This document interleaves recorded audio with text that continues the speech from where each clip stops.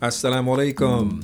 May the peace that only God can give be upon you. Welcome to Radio Islam. This is your host, Tariq El-Amin, and we're broadcasting on WCEV 1450 AM, and we're streaming at WCEV1450.com. Now, if you have not already done so, make sure that you are connected to us on social media. Follow us on Facebook, Twitter, and Instagram. You'll find us at Radio Islam USA. That's at Radio Islam USA. And also take a moment to subscribe to the podcast. We are wherever you get your podcast at. Apple Podcasts, Google Play, SoundCloud, TuneIn, just to name a few of the platforms. But you'll find us at Radio Islam USA. That same username, really easy, really simple.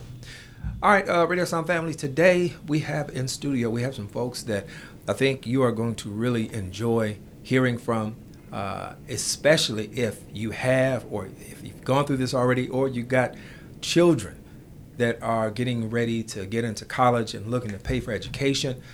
This is a really timely conversation. So we've got some brothers in from a continuous charity, that's ACC. We've got the founder, Dr. Atar Haq, and we have Brother Abdullah Syed and Brother Imran Nanlawala. We welcome them all to Radio Islam. Assalamu alaikum. Wa alaikum assalam. All right, that was like second grade, right? Everybody all together. So I want to start out with you, Dr. Atar. So you are the founder of this organization, right? What was the impetus for starting an organization that was focused specifically on meeting the needs of those aspiring for degrees in higher education? Well, that's a really good question, and I think my main impetus was really my upbringing from my father. My father and mother, mashallah, may Allah bless both of them, both amazing people, really stressed the importance of education throughout our entire lives. I mean, don't get me wrong, we come from the Pakistani Indian descent, so we were basically forced to become physicians. So my whole family is a bunch of doctors. But they really emphasize the importance of education and what that can do for you. And my dad being a very prime example, coming from the streets of India, he used to tell us stories of how he used to study under the street lights, and when the electricity would go out, then he would have to go back home, and he would do that day in and day out, and really worked really hard to get to leaving India, leaving that poverty-stricken area to come to the U.S., becoming successful, having a large family, and then bringing his family here, and then helping them from not only a financial perspective but a spiritual perspective, and overall, like the fact that education was the impetus and nidus to start all of, basically to start a new life here in America. I mean, that's really what helped me put that thought into my mind. How can I help other people? And alhamdulillah, Allah had blessed me to be in a situation where my father and mother were able to pay for my education completely.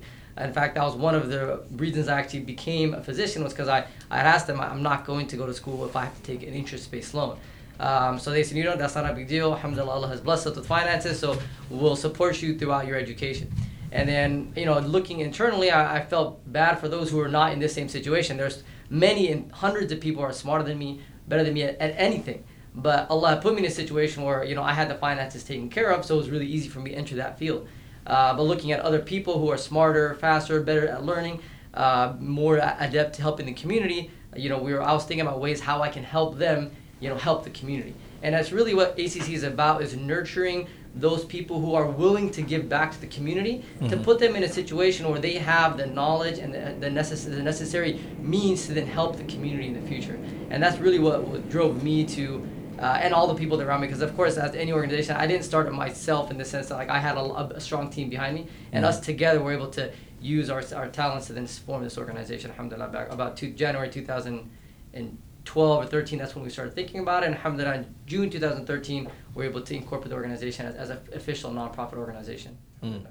What have been, Brother Abdullah, could you speak to some of the how the offerings are structured, and in particular, we're having some conversation offline about some of the, I'm sorry, that was with Brother Imran. But we're having some conversations about some of the impacts of of accruing student loans, and how that deters people from pursuing higher education, how it impacts just finances in general. Could you go ahead and speak to that? Yeah, I mean, I think I'll start with your second question first, because that's what needs to be. We need to break the ice, and we need to talk about student debt crisis as a real situation, right? Yeah. We know, for example, the crisis. I'm looking at this flyer here. The Uyghur Muslims that reside in China. There's a crisis. We are spreading awareness about the crisis. I think in this podcast, first of all want to break the ice and talk about the situation, right? So imagine this. 10 years ago, cost of higher education was a third of what it is now. So now it's 3 times more expensive. So if you take, like, for example, a gallon of milk and say it's going to be 3 times more expensive, let's say it's about $15 a gallon of milk. That type of inflation is unheard of in most other industries. That inflation exists in higher education. There's many reasons for that. Schools competing to build bigger buildings, presidents of universities and colleges, their salaries skyrocketing for different reasons. Obviously there's budget cuts on the federal, from the federal government side towards education, so the prices are going up because there's lack of subsidy. So there's many reasons for the prices to go up. So first of all, let's talk about what the crisis is. The student debt crisis is a 45 million person crisis. 45 million Americans, many of them Muslim, maybe non-Muslim, are affected by this. They're in cumulative $1.5 trillion worth of debt. I don't even know how many zeros that is. That's a lot of zeros. A lot of zeros. What is that? Million is 6, billion is 9. That's 12 zeros, man. That's a lot of zeros. So to talk about what that does to the human psyche, right? So there's a student that wrote to us. She said, look, I've got a loan for $260,000. She lives in Washington, D.C. She says, the loan dictates everything in my life. My decision about job, my decision about children, about getting married, about buying a house, about saving for retirement. It also dictates my mental health, day-to-day mental health. Mm-hmm. And there's a statistic, studies about how student loans can cause homelessness, can also cause suicide, because people can't take that pressure year after year. They're trying to pay down that loan, but because the interest is snowballing, that is building up again, right? They pay down the loan, it builds up again. They pay it down, it builds up again. When are they going to reach the end of this tunnel, right? So that people are worried about that. One more stat just to highlight. Every 20 seconds in America, a student is defaulting on their student loan. And defaulting means they're not able to pay it. Not because they don't want to pay it. Defaulting means they got other things to pay for, like rent, childcare, car, house, food. So you're talking about hundreds of thousands of dollars worth of debt. No society should have its young folks start their life like that. Yeah. And then also, I guess we could add in parents that are taking out loans on behalf of their children. So it's not just the student, it's parents that are also committing themselves to another 20 years of being responsible for a loan. Mm-hmm. So yeah, that is definitely a really great point to bring up. Brother Imran, did you want to add anything with regard to, because I think Brother Abdullah just mentioned about the connection to suicide, and it really was not something that personally I'd ever even considered. But this is something that is is pervasive, and it is impacting folks in some ways that sometimes we are really not aware of because we're not talking about them. Could you speak to what we were talking about earlier with regard to I won't put the words in your mouth, but would you repeat some of those things for our listening audience now, just in regard to the importance of having a loan-free, interest-free loan? Well, I think it all goes back to what Abdullah was mentioning earlier about the expense of higher education has gone up 6 times? 3 times in the last 10 years. 3 times in the last 10 years. Has the quality gone up 3 times? Have the job prospects gone up 3 times? Mm-hmm. So we have to boil these things down to just everyday layman terms, right? There is such a high debt we are incurring, and you brought up that a lot of the time it is the parents who are taking these loans out, but in fact it is young 18, 19, 20, 21-year-old who are taking these loans, not understanding the implications of what that is going to entail for the rest of their lives in a lot of cases. And you brought up the suicide. So one thing that I was not very aware of was suicide, but that's not just for young people. That's for anybody who's in debt, right? People who are in debt and who feel that there is not a possibility that they're going to be able to pay off this debt have a higher chance of committing suicide, right? It's anxiety, it's depression, it's this feeling of I'm never going to be able to overcome this surmountable task, right? So in saying that, the importance of ACC and what it is doing is you cannot even make it into a tangible benefit. They are providing an opportunity for students to study at cost, right? Mm-hmm. And then they're giving you a chance to pay back your loan, not right away. You don't have to pay back the moment you graduate or the first day that you get a job. ACC is very flexible in regards to its terms, its conditions. I know Dr. Athar very well, Brother Abdullah very well. I only got involved because of their character and their forward-looking, their ambition, their mission that they have with ACC. And having dealt with some of the students who have taken loans from ACC, you see that they're very flexible, they're very generous, and it has a mom and pop feeling, but it has the structure and the organization of any Fortune 500 company, right? So that mom and pop feeling is very important because the students do feel that we are there to listen and we are there to give them a voice in a situation where they would never have a voice. So you go out there, you take a loan, you can't just say, look, I'm not able to pay this loan back, can you forgive me? There is a debt forgiveness program that exists in the country from the federal government, but not many people are even approved for it, and the requirements are stringent, and not many people are granted it. I know I'm kind of going off. No, I think that's a really good point because, I mean, if you're talking about jobs that are in those sectors, a lot of times those are in education. And you're talking about not necessarily, you may not be reaching your earning potential in those particular fields that you're working in. And there's pretty much, I think it's terms like 9 or 10 years that you got to put in with those.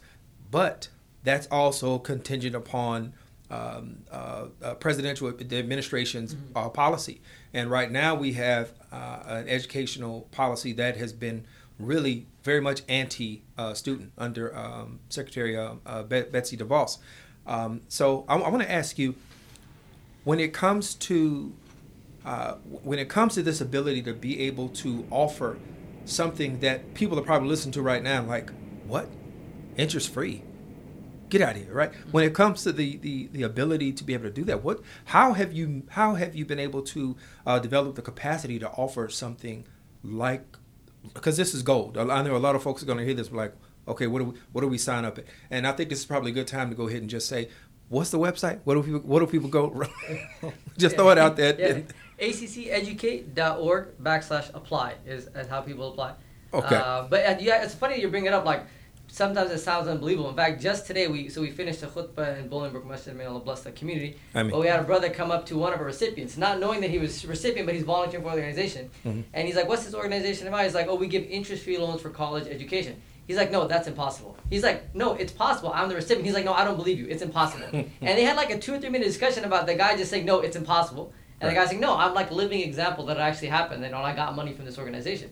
Right. But it's just interesting. You're right. So there were. Sometimes it's difficult to start something new. I guess this concept definitely is not new. I mean, the idea of giving a dollar for dollar loan, I mean, it's part of our tradition as Muslims. But I think getting it to a point where we are now 5 years in, we've already given out $1.5 million. We've helped 140 students. We've saved $800,000 of interest. We've already recollected over $700,000 of repayments and then cycled it to other people.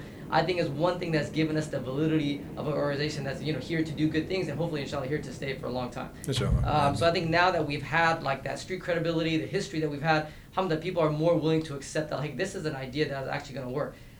One of the things that people hate to do is to give loans and then have to like go back and collect it. And I think with our application process and obviously with the benefit of Allah and like our online platform, I mean that makes things a lot easier. And alhamdulillah, by picking the right applicants and by picking the right job fields and so on and so forth, it makes it easier for us to kind of continue our mission. And alhamdulillah, now that we have 5 years under our belt, I mean that makes it a lot easier, alhamdulillah. Now, are there you mentioned selecting the right applicants and those who are going in the right fields. So there are particular fields that you focus on? Well, that's a great question. So we actually don't specify any type of field, but in terms of the application process, I guess let's just quickly touch upon that. So number one, we focus on 5 main criteria. First criteria is how well you're doing in school. And what that means to us is like, if you're doing well on your SAT scores, you're doing well on your MCAT, you're doing well on your GPA, then inshallah you'll graduate, you'll be successful enough to get a good job. So that's number one. Number two is your Islamic education. How much time are you dedicating to get closer to Allah, to learn about His Prophet sallallahu alaihi wasallam, learning Arabic, so on and so forth. Just so that there is some objective measure of how much you love Allah, you love the Prophet sallallahu alaihi wasallam. And for us, what that means is if you're someone who's, objectively more God conscious, having more taqwa, then more likely you'll return that money because you'll see it as a responsibility. Number three is your community service. We're trying to nurture a generation of people who are not only well educated in their Islamic sphere, but also well educated in the secular sphere, so they can use both of those and synergistically to benefit the Muslim and non-Muslim community. So we want those people to learn how to give back to the community and that have a history or a track record of already giving back. And on top of that, for this third criteria, is if they know that the community is the one that funded their education, then they'll have that extra sense of responsibility to return that money. Hey, the community is the one that funded my education. I need to return that back so someone else can then go to school, knowing that there's that responsibility. Number four is their financial situation. So obviously we like to give loans to people who are in need. And then on top of that, we also look at because we feel as the community donates money to the organization, it's a responsibility that we have to then get that money back from the recipient and then cycle it to other students. So while we don't specify the exact field, we definitely look at what is the ability for that person to pay back within that certain contract time. And if that makes sense along with their finances, that's just an added point, an added plus to the application. And last but not least is the fifth criteria, which is their location. So we like to fund students where we're getting money from. So if for instance, we come to Chicago donates a bunch of money to the organization, then as an organization, we feel very committed to Chicago. Hey, Chicago gave us an X amount of money. We should probably like to return it back to that community so they can see the benefit of their own money within their own community. Wow. So those are the five basic criteria that we look at when looking at an application. But again, we don't specify any specific field. Right. I want to touch upon that just a little bit, like the need factor. Right, we look at it as two sides. One, of course, that your IRS documents say that you're earning X amount, that we feel that you're, financially in need, because we want to uplift our community as a whole. If a certain part of the Muslim community is doing great and the other part's not doing great, I mean, how are we lifting our community? We need to lift the entire ummah together, and education is one way to uplift our community. So we definitely want to fund those students that are definitely in need, but need can be relative, right? For example, you could have a physician who's got 4 kids in college. He's not able to afford to pay all 4 kids' tuitions interest-free. So for us, being interest-free is very important. So for example, even if that physician will have to incur interest, we'll consider that person in need. Of course, we want to focus on the community that's truly in need, but just to clarify that applications are open for even those that may be earning a lot, because you never know. We want to help them avoid interest any way that we can. Sure. Well, there is an old saying, the more you make, the more you end up spending. so yeah. And I want to bring something else back up. I was kind of thinking back to your comments about debt and the impact of it. There are certain jobs, especially within the government, if it's law enforcement or in the financial sector, there are certain jobs that you cannot get if you have an excessive amount of debt. If your credit score is really bad. And the thinking is this, in particular, when it comes to law enforcement, is that you may compromise yourself. Mm-hmm. And this goes same for security clearances. If they look for a person who has got a lot of debt on them, it may put you in a bad position where, your ethics may become compromised. So this idea of debt, it's something I think that we're very much used to just dealing with, or just kind of accept as a fact of life. And what you're doing here is very much kind of pushing against the grain. What are some of the challenges that you have had to overcome in getting things to the point that they are right now? You've helped, what you said, about 140 folks, and looks like you all, alhamdulillah, are doing some wonderful work. What are some of the challenges that you've had to overcome to get to this point? Yeah, I mean, the challenges are too many to list, right? Everything from gaining the community's trust to, this is a co-op model. The thing about collective forces, imagine, if you had 100 Muslims living in an apartment building, could they go to the management and say, there's 100 of us living here, we want to negotiate the rent? or going to a utility company and saying, hey, you know, we've got a whole lot of customers, we're going to come under one pool and negotiate rent, right? So think about the power of collective is so strong. You know, I see some signs here in the Chicagoland area that we're a union family, right, or union supporting family. So the power of collective historically has been super strong. And as an ummah, we feel the collective nature, like we're all bricks in one building, right? So this co-op that we've built, now imagine as the co-op grows, people are putting in $20 a month. Let's do it. How many millions of Muslims are there in the U.S.? Let's just say currently we're focused on American Muslims. Inshallah, we want this to actually benefit non-Muslims as well in our country and benefit the entire world. We want to spread chapters across the entire world. Alhamdulillah, we're growing, and we've actually launched an Illinois chapter as of a couple of months ago in February. So you can go to acceducate.org/IL and learn more about it. But the point is that if the 3 million Muslims living in America, or let's say it's New Zealand where there's only 45,000 Muslims living, and each of them came together, gave $20 or $50 a month, what would that number be? It'd be massive. Yeah. I think that would start to take care of one problem that we have, which is student debt in this particular case. You can apply that to any other industry. You can apply that to healthcare. We come all together and save money together. If somebody gets sick, you know, we take care of them.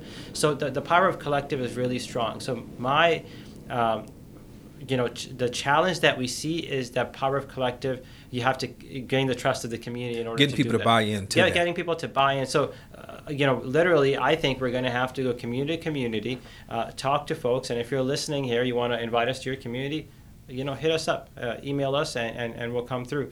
So this pool has to grow in order for us to fund more people. And also, I think the second challenge is for any nonprofit. Now we're talking nonprofit administration 101 is to be self-sufficient, right? So we're in the process of building our endowment right now. So alhamdulillah, last year was our first year for building the endowment. We were able to put away $200,000 into the endowment. Mashallah. So if somebody wants to donate in that way where they want their sadaqah to live on forever, right? So this model, actually, it is forever as well. You give us $1,000, within 2.5 years, our average return is in 2.5 years. So if we loan $1,000 to a student, we anticipate it to come back within 2.5 years. So imagine, inshallah, you're living for 20 more years, you've 8x that money.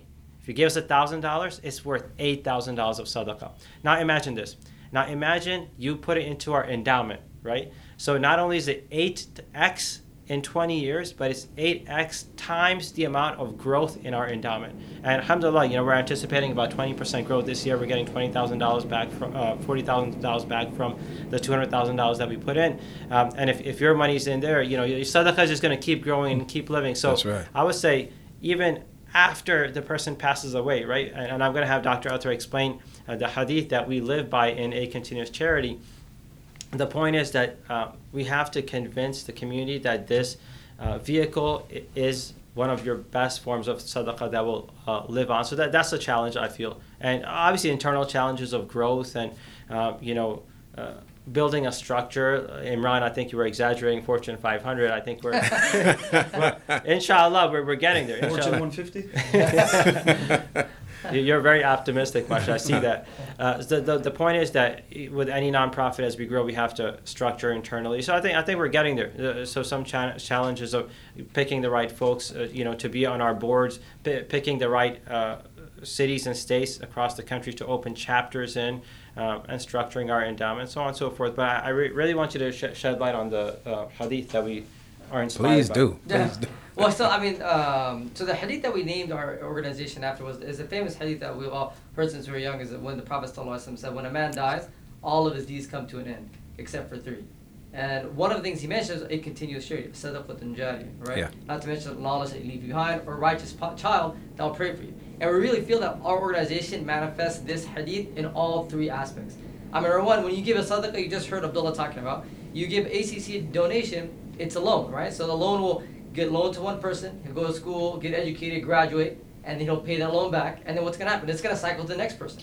So Muhammad's going to school, going to get educated, graduate, get a job, pay it back. Then it's going to go to Fatima, go to school, get educated, graduate, and then pay that loan back. So that fits that first thing, a sadaqatun jariyah, a continuous charity. Not only that, but a lot of the scholars, when they interpret a righteous child that prays for you, it's not actually your own child. It's any child that you send to school that it will then pray for you because they know the benefit that you gave to them. That's and right. one of the criteria the 5 criteria we talked about are those people who are studying Islam, who are giving back to the community, those people who inshallah will be righteous and will then appreciate the blessings that they receive from this organization through our donor. So that's the second aspect. And last but not least is knowledge that leaves behind that benefits other people. And that our organization is based solely on providing education to people so that they can benefit other people. Not only themselves, their families, but just as importantly, the community at large, whether that's Muslim community or non-Muslim community. So we really felt through this hadith, we can manifest this hadith through our entire organization. I think we're very unique in that aspect, and alhamdulillah, I think a lot of people have seen the benefit in that, and they've helped and they've helped our organization because of that. Alhamdulillah. There's a famous educator, sociologist, Paulo Freire, who said that education is a political act, and I bring that phrase, that quote up, because one of the things that you point to that folks can see on your website are the positive impacts of educating students. And in a political reality where Muslims comprise 1% of the population, here as well as in New Zealand, same thing, we're both 1%, right? That means that if you're going to have an impact, that you've got to have people who are not just educated, but have the type of character, right, and willingness to go out and serve and be an asset to not just the Muslim community, but to the community at large. So there's a political reality that's also, I think, that's embedded within this as well. Could you all talk about some of those things? Because you've got up here increased household income, increases quality of life, increases the presence of educated Muslims that can have a positive impact on society. And these are tremendously important things. Please, any one of you, jump in on that. Just tell me. So Imran, I'll tell a story. Right? So myself, I'm part of the organization. I have my own business. I have my own podcast. How was I able to do these things? My grandfather and his younger brother migrated to this country in the 60s because they were given a visa as they were educated Indians. So you see now, because somebody was educated through higher education, they were granted a visa to come to this country, and because of that, they were able to sponsor the larger family at large, right? So now, my dad, all his sisters, my grandfather, all his younger brothers, our entire family comes here. Now, the vision, if you have the vision and the foresight, what was it able to yield? Now, the grandfather, he has so many descendants who are out there, professionals, business owners, making money, and it's really improved our quality of life. We would have been in a village in India, that's where we come from, scrapping, right? Because you see the conditions are tough over there. There's overpopulation, there's poverty, there's bad economics. Now here we are, we own businesses, we own properties, and we're able to live, thrive, and then pass on what we have. So now, Dr. Uthar gave the example of his situation, right? Where his father taught him a lot of these principles and these values. All this is tied hand in hand. If somebody is given the opportunity to thrive and succeed, they're able to do so. And then when you instill the right values and principles into those people, you teach them the benefits of serving, right? Serving the community, serving their family. And then what ACC is doing, I really believe, it's not a political tool, it's a paradigm shift. We're really trying to change the paradigm that exists, that when somebody gives you something, you have to return it and give them more. No. We have in our religion the concept of a goodly loan. Yeah. You get something and you give the same thing back, right? Our reward is not necessarily in this life, even though there are very tangible rewards to this system in this life, but our reward is in the hereafter. So now, just to tie it all together, and you're talking about the statistics on the website, let's talk about the negative statistics, and then we can tie that to the positive. So my generation and younger, so I'm a millennial.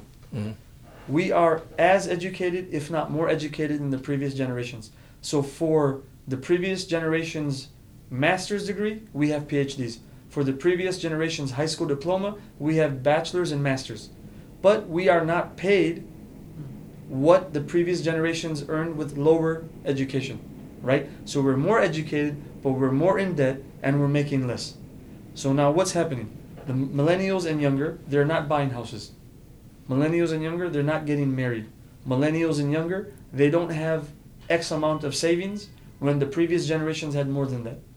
So we are inheriting a bad situation, and we're going to leave a worse situation unless we really enact a paradigm shift, which is what ACC is doing. And as you mentioned, some of the statistics, right? If we have less debt, that means we have more money to spend on a house. If we have less debt, that means we have more money to spend on business ideas, investment, innovation. Innovation at the end of the day, which ACC is very innovative, right? Yeah. Is what drives the economy. It's what drives forward momentum and just future thinking, right? So for me, it's a no-brainer.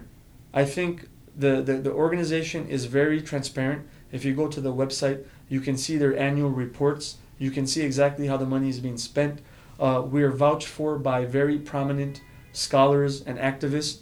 It's something that resonates very, very dearly to me, because when I went to the university that I went there specifically because I could not afford to go to a quote-unquote better university. Even though my university was great, the experience was great. If I could go back in time, and we don't live in regrets, I would have studied medicine, because this is what I'm passionate about. But I could not even consider studying medicine because I had no idea how I would pay for it. Right. I had no clue. I had no idea how I was going to pay $50,000, whatever it is, a year. And then you're talking about undergrad, then you're talking about medical school, then you're talking about residency, where you're working so many hours but you're not being paid much. So I said, you know what? I'm not even going to consider this. I'm going to study literature. and I really enjoyed studying literature, but it was not my first choice. Yeah. So I hope that answers the question. No, I think that was great. That was great. Any final words that you all want to share with the listening audience?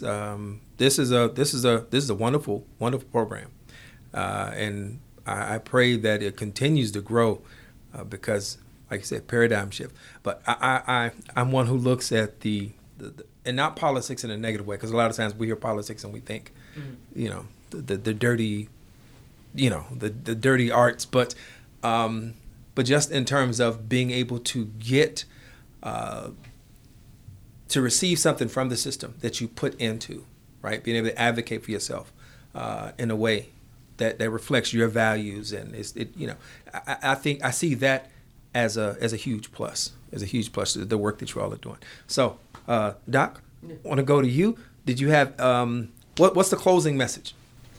It's a good point. I mean, I think a lot of things to say, but I think to sum it up, and I think Abdullah can also probably add it. Like we said earlier, Abdullah's really good with words, mashallah.